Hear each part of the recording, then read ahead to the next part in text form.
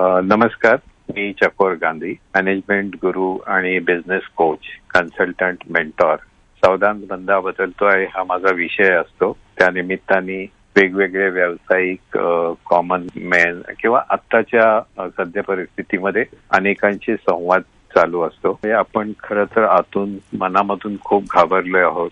आपल्याला चिंता स्वतःची, तब्येतीची, कुटुंबियांची, समाजाची, देशाची, सर्व जगाची चिंता मनामध्ये आहे. त्याबाबत आपण खूप ज्ञान घेतो आहोत आणि काळजीही बाळगत आहोत. त्याचबरोबर आजूबाजूला काय घडतंय आणि लोकांच्या मनात बरेच प्रश्न आहेत अर्थाच्या संबंधित. कोरोनावर आपण भारत देशाने खूपच चांगली त्या बाबतीत काळजी घेऊन सगळ्या जगाला एक चांगला उदाहरण समोर ठेवलेलं आहे.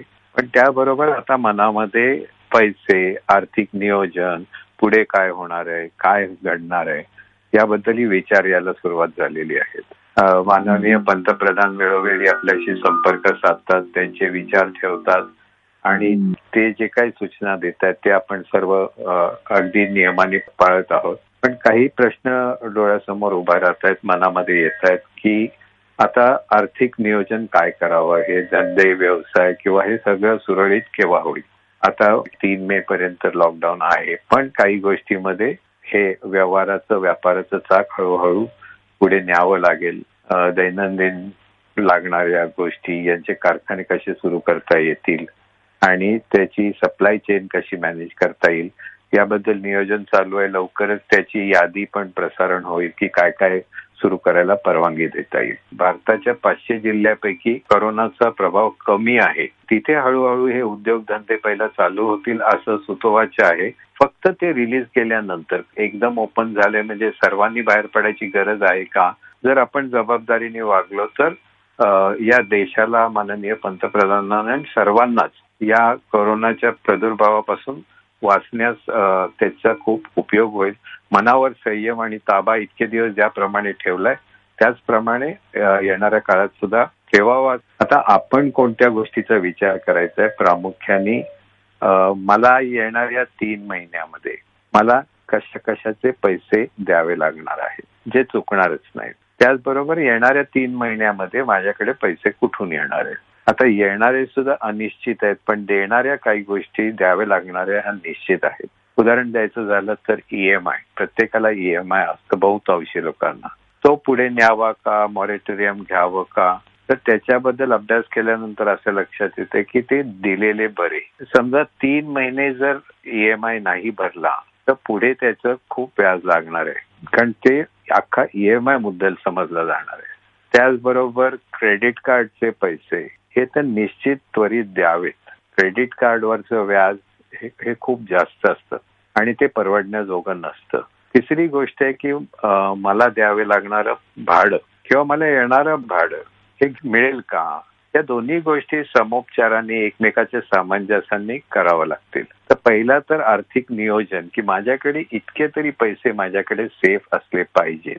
मग माझ्याकडे एवढे पैसे आहेत तर त्यातली एवढी सेफ्टी म्हणजे मला अर्ध्या रात्री काढता येतील असे बँक FD मध्ये जरूर ठेवावेच. आणि ही तर वेळ निश्चित आहे की ते अतिशय सुरक्षित असे जे लगेचच मिळू शकतील असा एक इमर्जन्सी फंड.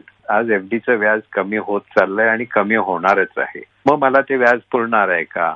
मग मी इतर गोष्टीकडे पण वळू शकतो. तुम्ही जर इक्विटीमध्ये म्हणजे शेअर्समध्ये जर गुंतवणूक करत असाल आणि त्यातलं कळत असेल तर मी त्याला लॉंग टर्मच म्हणेन, शॉर्ट टर्म नाही. डे ट्रेडिंग नाही, म्हणजे सकाळी घातले वाढलं, काढले किंवा कमी झालं विकले, हे फार धोकादायक आहे.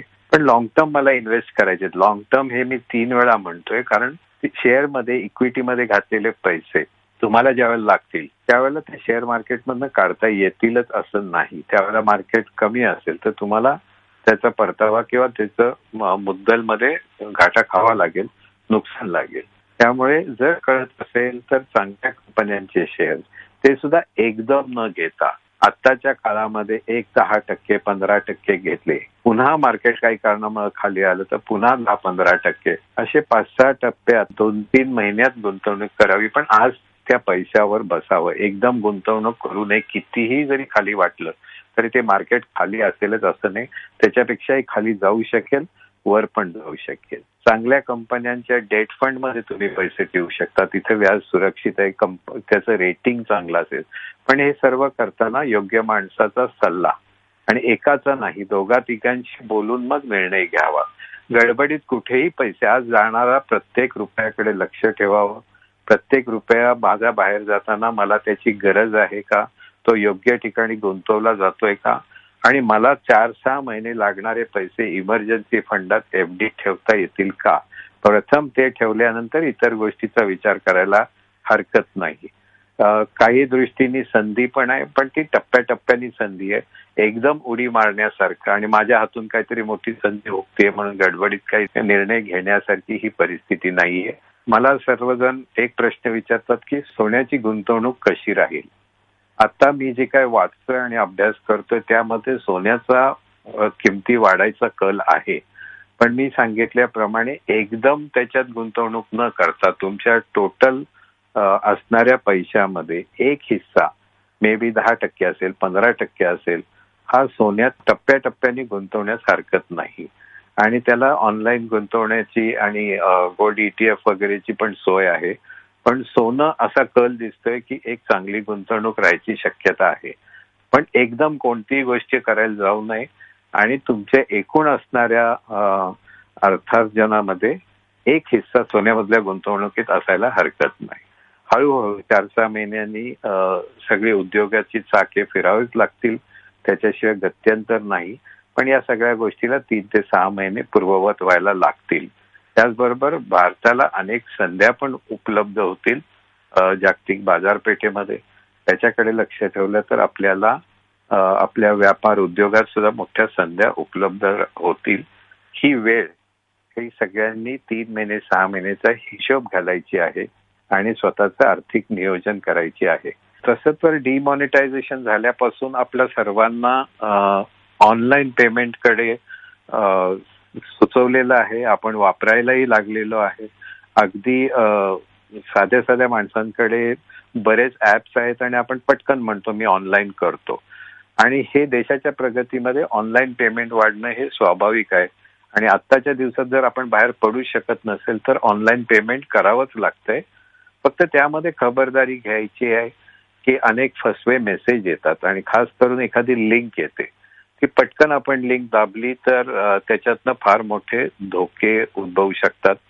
तर ती काळजी, कुठलीही लिंकवर दाबताना, कुठलीही लिंक उघडताना 10 वेळा विचार करावा. कुठलीही कंपनी असं स्वतःहून मेसेज पाठवत नाही किंवा कुठलाही फोन आला, तुमचं कार्ड नंबर काय आहे, तुमचं हे काय, तुमची बर्थ डेट काय आहे, हे कोणीही करत नाही. हे 100 वेळा विचार करावा की कोण व्यक्ती विचारते आणि काही बिघडत नाही, उत्तर देऊ नका, लिंक ओपन करू नका. आणि अजून एक खबरदारी निश्चित घेता येईल की पासवर्ड हे सतत बदलावं, सोपे पासवर्ड नसावेत. पासवर्ड वरच्यावर बदलल्याने सुद्धा हा धोका टळू शकतो. याची खबरदारी घेणं आपल्या हातात आहे. आपण जर त्याच्यात चौकस राहिलो, थोडं सावध राहिलो तर फसवणूक व्हायची शक्यता खूप खूप कमी आहे.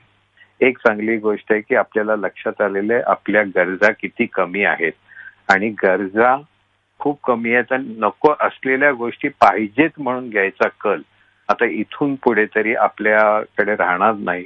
जेवढ्या गरजा आहेत तेवढंच गिऱ्हाईक किंवा कोणीही पैसे खर्च करून आणण्याच्या मागे लागेल, विकत घ्यायच्या मागे लागेल. नको असलेल्या गोष्टी काही काळ तरी पैसे गुंतवू नयेत, खर्च करू नयेत, अशी माझी सर्वांना विनंती आहे.